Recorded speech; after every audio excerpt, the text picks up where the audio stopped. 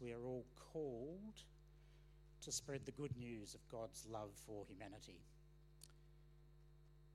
In fact, we're called directly by Jesus, who told us, "Go into all the world and proclaim the gospel to the whole creation."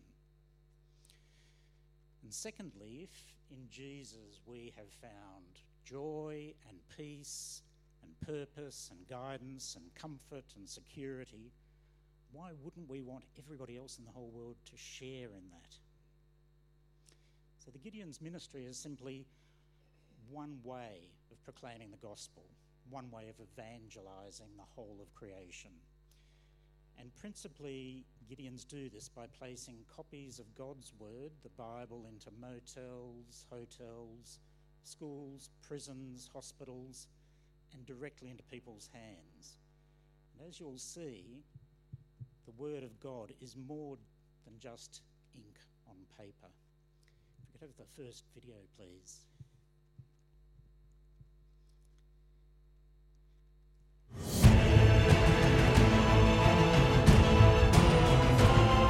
The Gideons in Australia is all about sharing Jesus and growing God's kingdom. It's about the gospel, salvation, and going into all of the world. Schools, universities, nursing homes, retirement villages, hospitals, hotel rooms, major cities and small country towns. I've been a member of the Gideons for around 12 years. Being a Gideon helps me be more kingdom focused. It certainly helps me with my local church and empowers you to share God's word with people.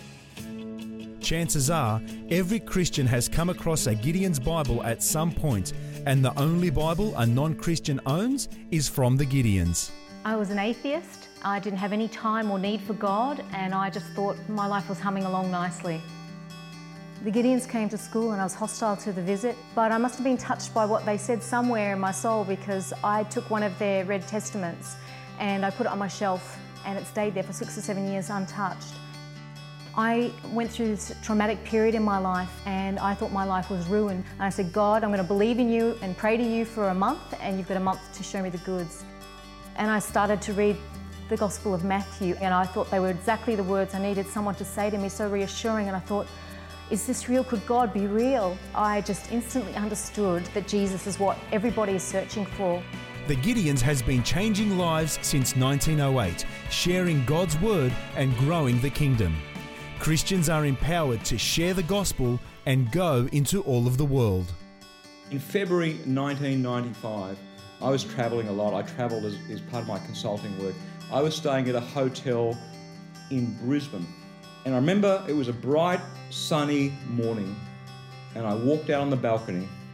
It was the 8th floor, room 814, and I came this close to taking my own life. I still remember looking down at the concrete driveway 8 floors below and thinking about taking my own life. The night before, I'd been reading the Gideon's Bible that was in my hotel room. I pray that one day in eternity, I'm going to meet the guy who put the Bible in the top drawer of my bedside table. It's about growing your church. You can be an evangelist. We only exist because churches, pastors send out members. And in many ways, we as Gideon members, if we're out there sharing the gospel, if we're there and there's fruit for the kingdom, it's the fruit of that church, it's the fruit of that pastor. And we're just there to help people come to the kingdom because we want to see the church blessed.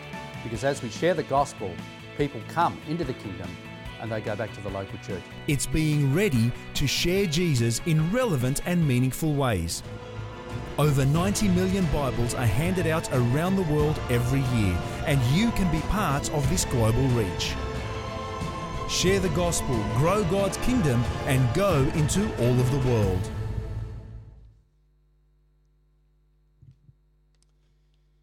So our Wangaratta camp consists of a dozen men and women, and we cover an area from Chiltern down to Seymour, from Bright down to Alexandra. And we distribute Bibles, as it said in that video, into hotels and hospitals and the prison. And with the help of congregations in this area, we are able to raise funds to purchase about 7,000 testaments a year. The that get distributed not only in Australia but also around the world. Now let's see what happens when these Bibles find their way into the hands of people separated from God but crying out for help. So number 2, please. So when I was 14, I got into a cult, and within a year I joined a gang. Within 3 years I had been recruited by Chinese mafia, but the criminal career came to an end when I was 21. I was arrested for large commercial supply of heroin and firearms. On my first day in prison, instead of getting a TV in a room, I just got a Bible and a cell. I picked up the pen, I drew satanic signs all over the Bible out of hate, and I threw it to the ground. On the second day, I thought I should know the plans of the enemy, and so I started reading it. And on the third day, a voice spoke to me and said, "The God that you followed, look where you are now." And I just knelt down and prayed to Jesus and said, "Jesus, if you're real, help me." God came to me and sent many people to me to speak to me and comfort me. One of those people was a pastor from Hillsong. There's people who were Christians who didn't know me from bar of soap and yet would come and visit me, and that really touched my heart. On the night before my release, I went to the library, which is in a totally different section, walked into the library, and in the library they had hundreds of Bibles on a shelf. Picked that Bible up, and when I opened it, it was the same Bible I had desecrated 4.5 years ago. I felt God speak very clearly, saying to me, "Son, I've been with you the whole time. Even the hair on you was numbered by me. And I helped you survive it because I love you."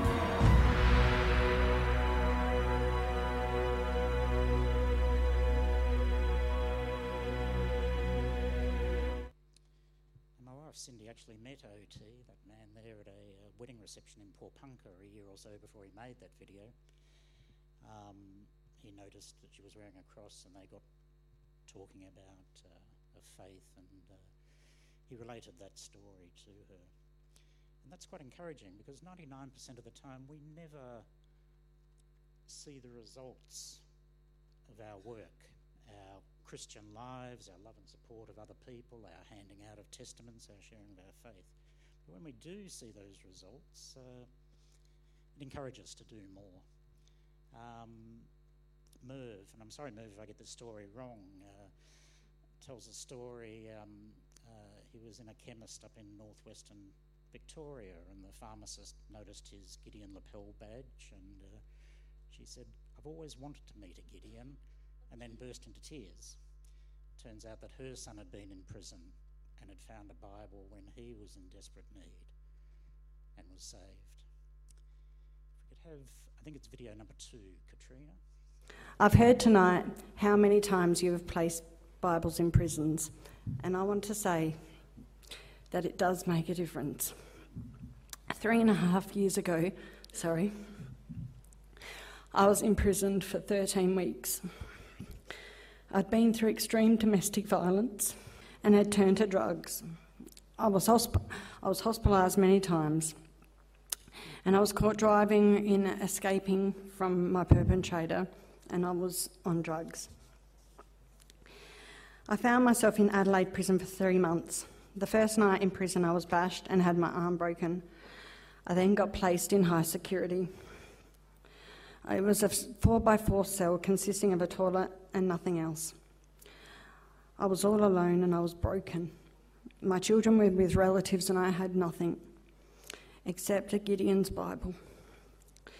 I opened up the Bible and I read Psalm 34, and it told me that the Lord is close to the brokenhearted and saves those who are crushed in spirit. It was then that I got on my knees and I surrendered and I prayed to the Lord and I said, "Please help me." After that night, my life has never been the same. He showed me again and again by moving me from high security to low security, then out of prison earlier than I was supposed to.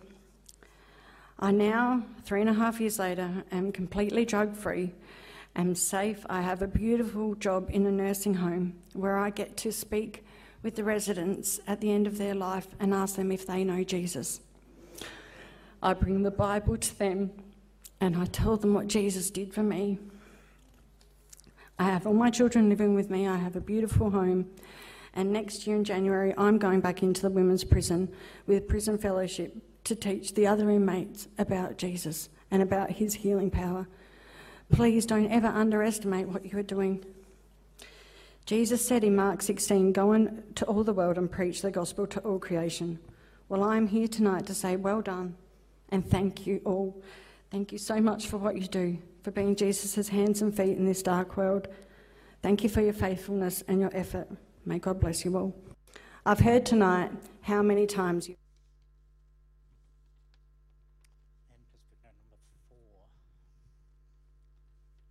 Christians are weak-minded people who lean on God as a crutch to get through life. That was the view of my family. Obviously not a Christian household I grew up in. So I had an interesting upbringing. Dad had some alcohol issues and left home when I was 12, so I grew up without a father through those teenage years. Really had no concept of Christ, and I wasn't a Christian. But please understand, there was only one thing on my mind at that point of no return, and that was Jesus. And I screamed out with everything that was left in me to this Jesus that I'd heard about. And as I did that, I felt myself being caught and pulled back out of that black hole. And for the first time in my life that I can recall, I prayed. I said, "God, I'll do whatever you want." And the next week I was on a plane heading to Ballarat to finish some study. Sure enough, I sat next down to an elderly couple. They just happened to be Christian. Turns out they were Gideons. And he produces this little testament. And he showed me this, and he showed me the helps at the back, and God loves you, we're all sinners. And I said, "Yeah." And he said, "Aaron, you need to make that decision." And I would have been no more surprised if Jesus himself had sat there and given me that book after what I'd been through. And I figured, I'd said to God, I'll do whatever he asked, and I figured, well, here's the first instruction. So I sat down that night, my little college room in Ballarat, and I read through this, and I said, "God, I'm tired of running. I think I get the point." And so I signed my name in the back of this little testament and said, "I've become a Christian." A lot of things have happened. Lynn's become a Christian. We've got 3 wonderful children. But I want to make good on that promise that I said to God, "God, I'll do whatever you ask." It's not a game. It's not just some thing that, we do occasionally. It really means something. It matters. It's a big deal. It may not seem much, but it's a big deal. Never quit what you're doing. Keep praying, keep giving, keep doing it. Keep going. This is the greatest adventure you'll ever take part in. So put the other stuff aside and keep. Christians.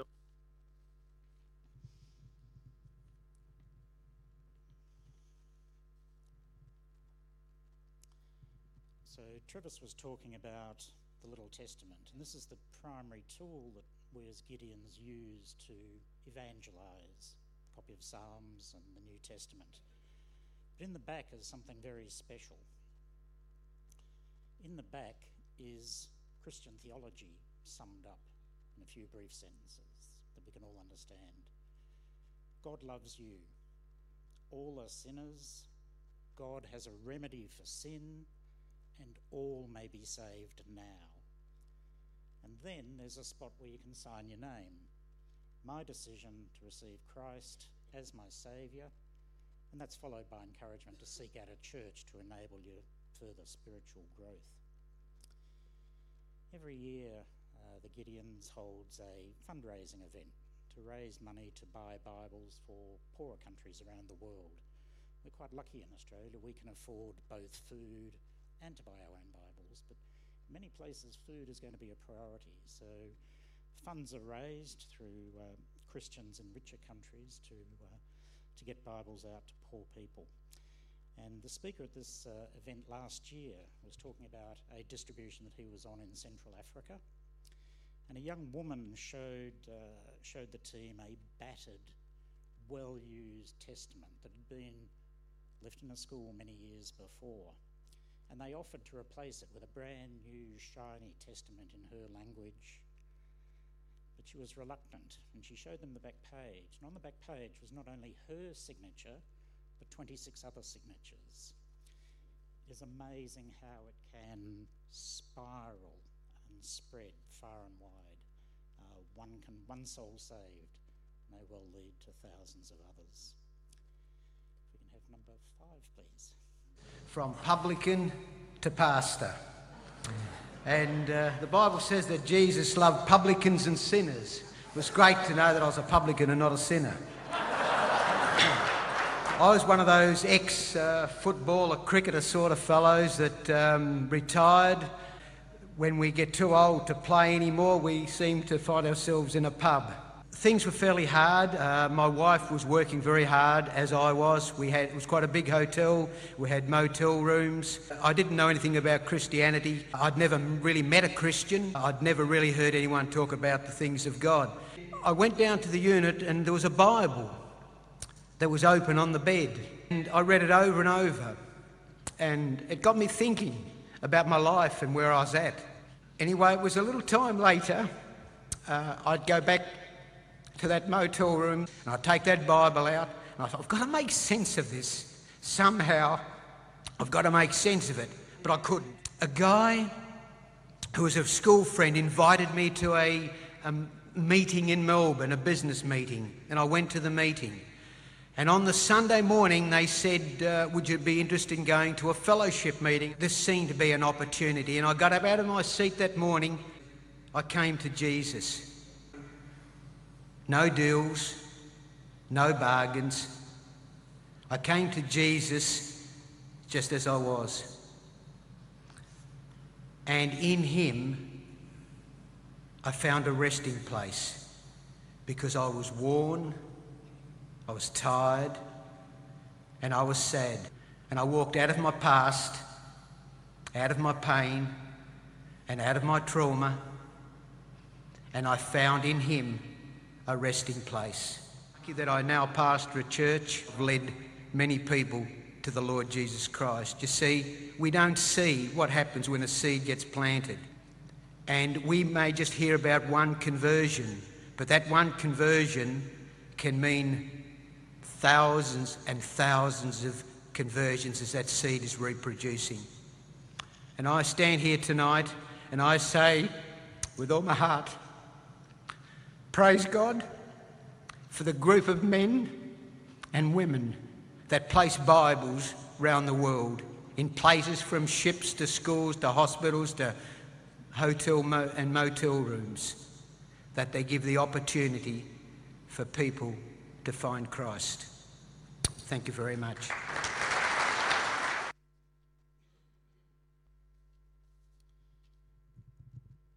There are lots more testimonies like that if you're interested on the Gideons website.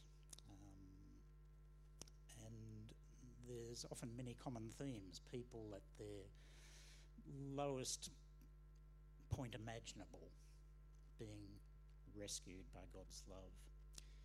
And another common theme, as we've seen not only from the pastor there, but from Katrina earlier on in prison, this desire to give back.